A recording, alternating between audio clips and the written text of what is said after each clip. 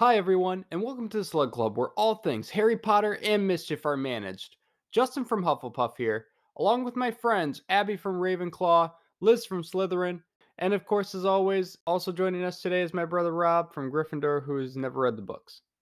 Thanks again for joining us on this last installment of our current series, taking a closer look at some of the magical abilities that are found across the wizarding world.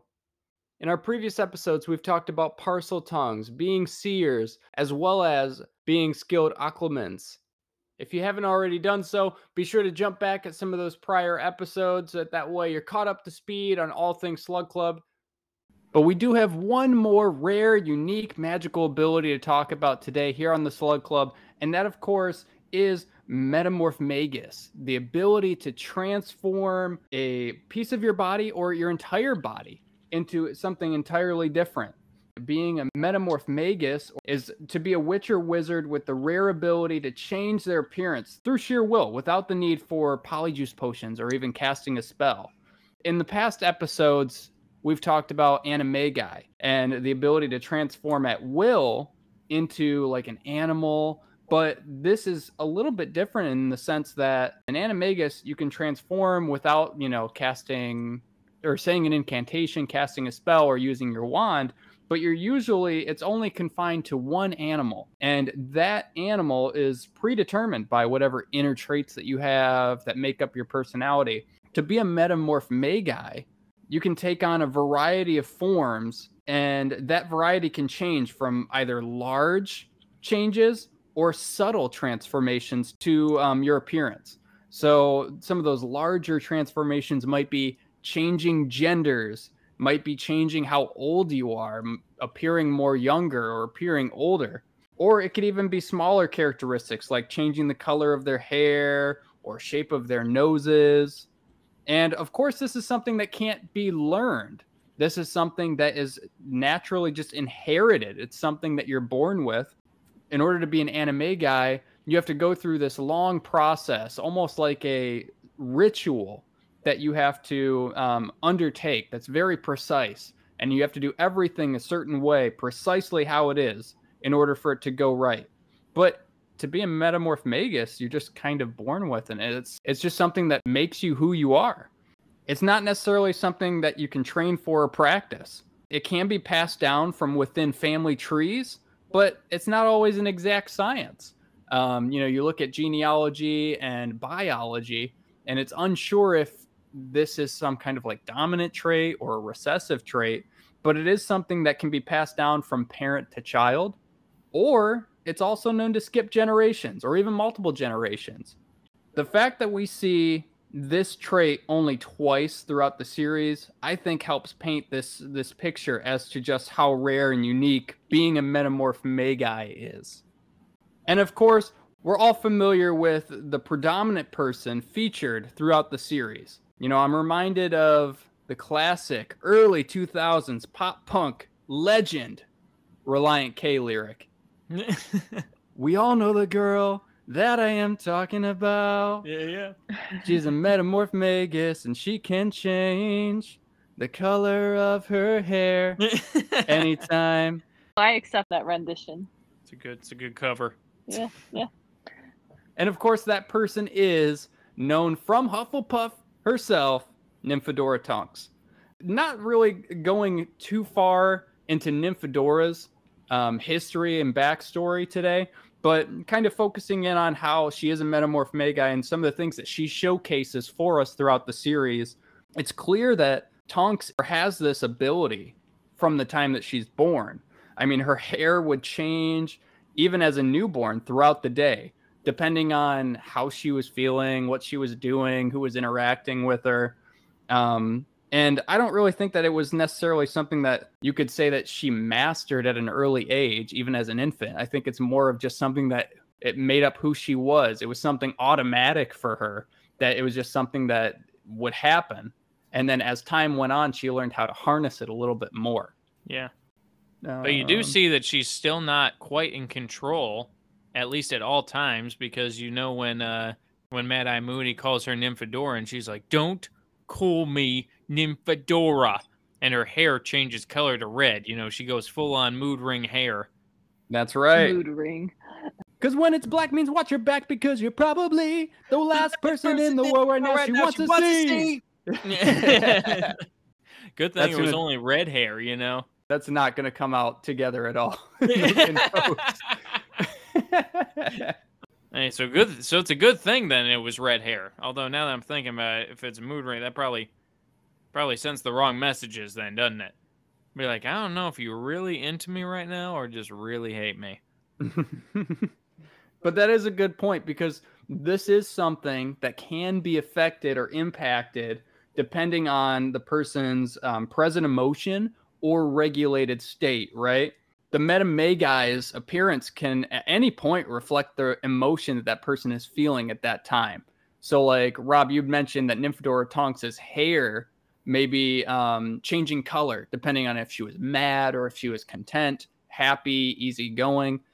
We see her hair throughout the series, especially as she's pining over Remus, that her hair during that time is very dull and dark. And it's because of how sad that she is, how depressed she's been for so long.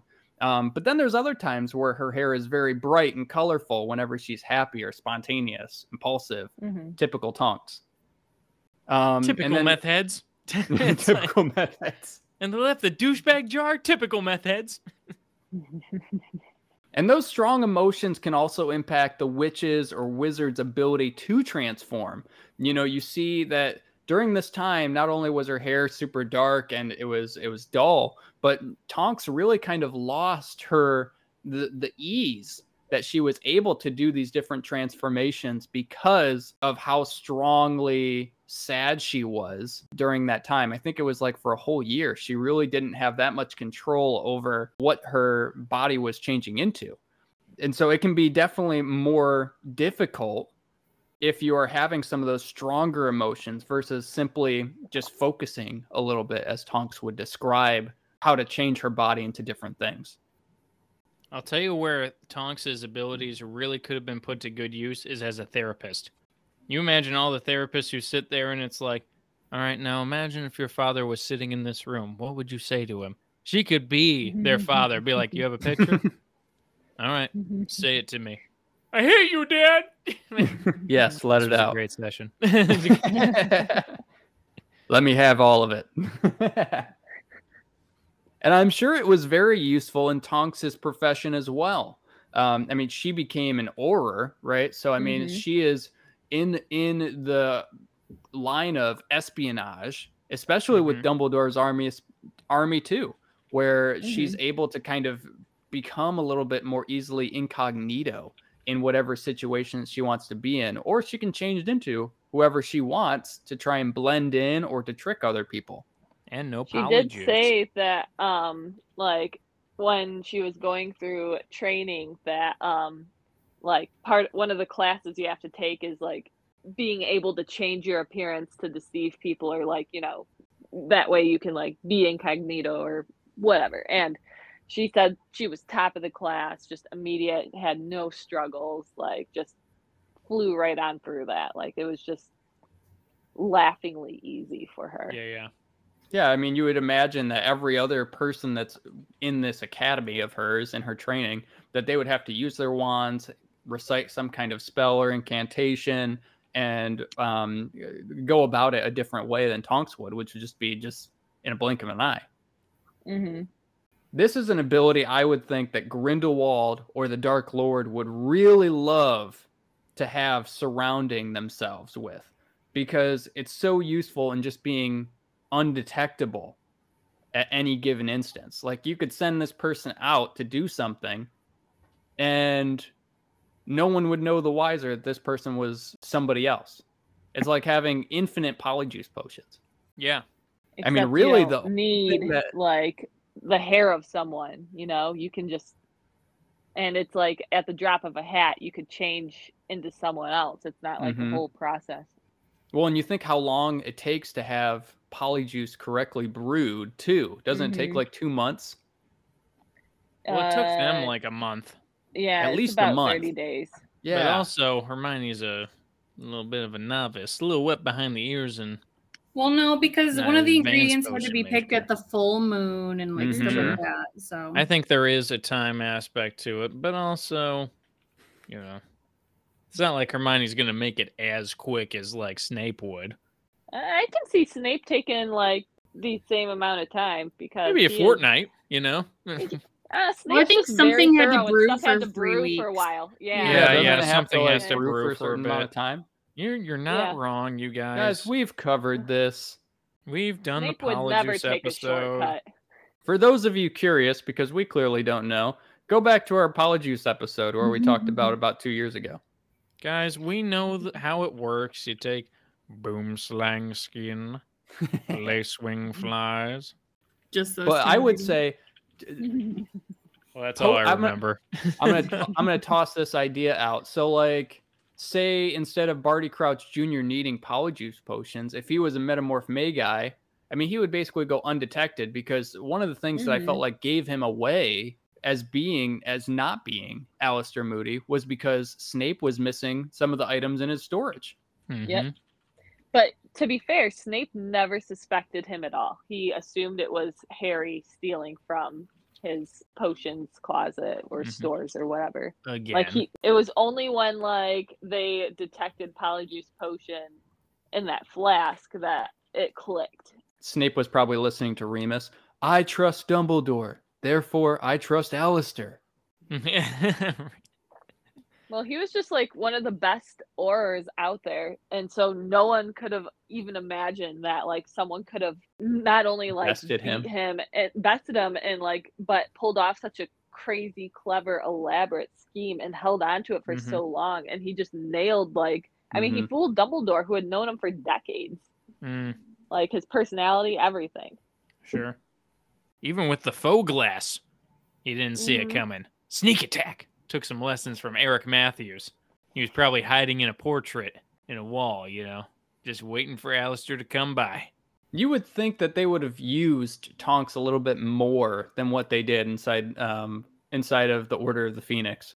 Like, I mean, she basically could have gone about anywhere that she wanted to without anybody blinking an eye. Even Albus Dumbledore, he writes this article in Transformation Today. This is back before the times of Fantastic Beasts, I think, even, where in 1926, Dumbledore writes this article that looks at the possibility or the plausibility of somebody who is a Metamorphmagus to just be able to disappear entirely without a trace.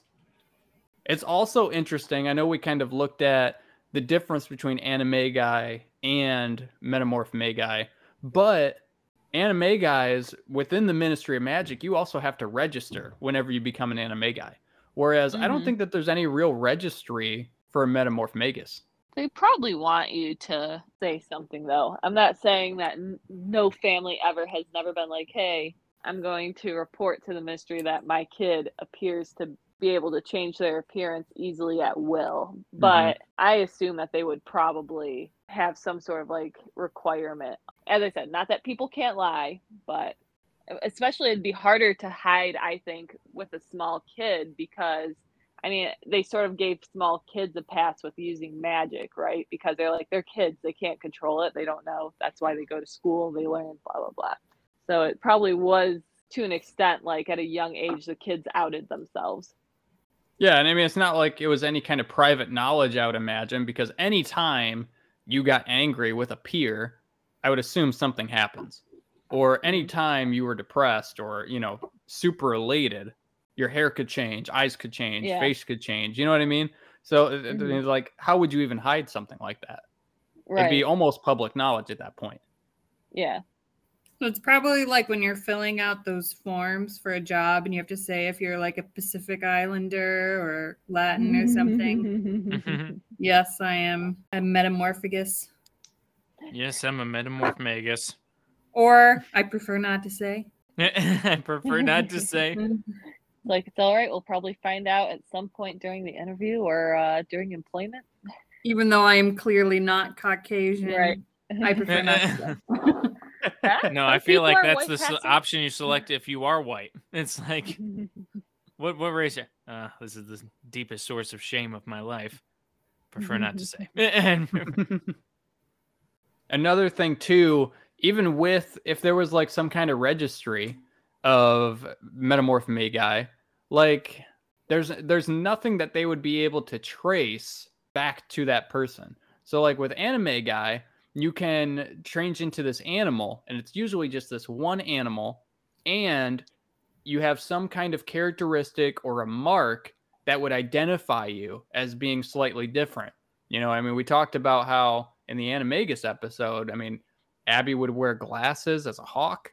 I would have, you know, tufted hair as a black swan. Rob would have a lot of butt hair as a ferret. God. Hey, it's a stoat. I like how that's what you clarified, Right, not the butt hair. Yeah, you got me. So there's nothing that you can identify as this person is changing into someone else, into a different, you know, facial feature, whatever. There's nothing that is going to say, oh yeah, no, that's just Tonks. But you did say, Justin, that there's two people that this is meant, like, you know, that have this ability. And I assume that the second person you were going to refer to was Tonks and Remus's child, correct? Yeah, so then you have Tonks, or Nymphadora Tonks, and then you also have the child of Nymphadora and Lupin, Teddy. Oh, Teddy. Which I did not do a character deep dive on Teddy as well, but other than just that he has the same ability as his mother. I can provide a little insight. Remus shows Harry a picture of baby Teddy, and it shows like his hair is changing color in the picture. But then in the final chapter, you know, 19 years later, or like however long it was, after the Battle of Hogwarts, Ron and Hermione's, I can't remember if it was Hugo or Rose, they came running back while they're all on platform 9 3/4, and the kids that are old enough to go to school are getting on Hogwarts Express. They come running back, and they're like, I just saw like Teddy snogging Victoire, which is Bill and Fleur's daughter, who was named Victoire because that means victory in French, and that was in regards to winning the Battle of Hogwarts. That's right, and that's the day that child was conceived. Won a nice battle, your brother died, went and conceived your first child. So what I did. That's how you turn a L into a W. Oh no. But so Teddy is brought up during that point, and it's also mentioned that Teddy you know, is of course Harry's godson, and is very involved with Harry and Ginny's family, and is there all the time, and you know, he helps. Did they adopt him, or is he living with Tonks, like Ted Tonks and Andromeda? Yeah. Teddy is raised by Tonks's parents, but he is very involved with like Harry's family, and you know, comes over for dinner all the time. And Harry kind of wanted to be the godfather to Teddy that he wished that Sirius could have been to him, right? Like very involved in public. Not that Sirius didn't wish he couldn't have been involved, but you know, being one of the most wanted people in the ministry, that kind of puts a damper on things. Does make it difficult. It does. There are some other notable Metamorphmagi out there in the wizarding world, though. I mean, you have Jack Ryan, Mrs. Doubtfire, Michael Jackson. You gotta be kidding me. Michael Jackson. How do you just throw that in there? The winning joke of the series. Oh my goodness. I mean, Michael Jackson has to be an Anamorphmagus, right? It's the only logical way to explain everything. An Anamorphmagus would probably be just animals. Oh, wait, what did I say? Anamorphmagus? Yeah. Metamorphmagus, yeah. Oh my goodness. You're telling me he chose that nose? Could change at any level, and that's what you landed on? You also have April O'Neil from TMNT, or Teenage Mutant Ninja Turtles. Most recently, you have James Rhodes, or War Machine, as he's most commonly known as, in the Avengers universe, and then also Mystique from X-Men. Yeah. So we finally got one actual Metamorphmagus out of Yeah. Well, I mean, Mystique's a pretty close one, you know. I That's can't believe the you one that I chose, was referring to. Yeah, you chose War Machine instead of Morph from Oh, X-Men. Morph. Yeah, Morph from X-Men too. Wolverine, look out! No, it's not. Look out! It's Wolverine. Pull back. Yeah, that's what it is. Morph. Robbie Dr. and, Fishy. Robbie and I had one VHS of the 1996 or 97 X-Men series, Yep. and always played this one episode where Morph dies, or you suspect that Morph dies, but then he comes back in season 2. Spoiler. And he's evil now. But now he's evil. Previously on X-Men. Every episode, it was like one of those VHSs that had 3 TV episodes on it. You remember they did that with like Pokemon? And it's like we had that, you know, they did that with Rugrats. You got like 3 episodes you could fit. That was all you could fit on one VHS, you know, it wasn't a DVD. So it would be like 3 episodes, but it was like the first 3 episodes of the series. And it was always like, previously on X-Men, Wolverine, pull back! It was just every episode that appeared in the previously or in flashbacks that people were having. Wolverine keeps having nightmares every time he keeps hearing Morph saying it. Yeah, it's a recurring theme throughout the entire series. This is really hitting home to a lot of our listeners. I know this. Hitting them right in the nostalgia. Some real deep cuts. Well, at least you threw in Michael Jackson. At least that has some wide appeal. That casts a large net, you know. He had a great cover, you know? Yeah. I mean, you don't make it that big in the Muggle world without being a magical witch or wizard. You don't have dance moves like that without some kind of magic. He's got magic shoes. That's how he was able to stand while he was leaning that far forward. But I mean, that's essentially all I have for Metamorphmagi. That's really, I think, all there is, you know, out of the series. So I don't think there's much more we can really add to it. I'm still laughing at that Mrs. Doubtfire joke. Yeah, Mrs. Doubtfire. I mean, you had me at good. Mrs. Doubtfire, and then it just one-upped with Michael just Jackson. one-upped. Hey, Ryan. This is Michael Jackson. RuPaul. RuPaul. Oh, it would have been a good one. Should have said that instead of Jack Ryan. Oh, man. I'll tell you what. I'm feeling a little gypped. I feel like you guys get really cool, unique stuff, and I'm like, yeah, and there's not really much that Gryffindor gets, you know, specifically. But, I mean, we're known for having frizzy hair and buck teeth. Not so special after all, are you, Gryffindor? I feel Hey, like you know what? coming It's time full for circle. Hufflepuff and Ravenclaw's time to shine. Yeah. We're full circle now. It's like, I thought I had this special ability, but it's just long second toe. It's like, oh, you can do legilimency? So can everybody.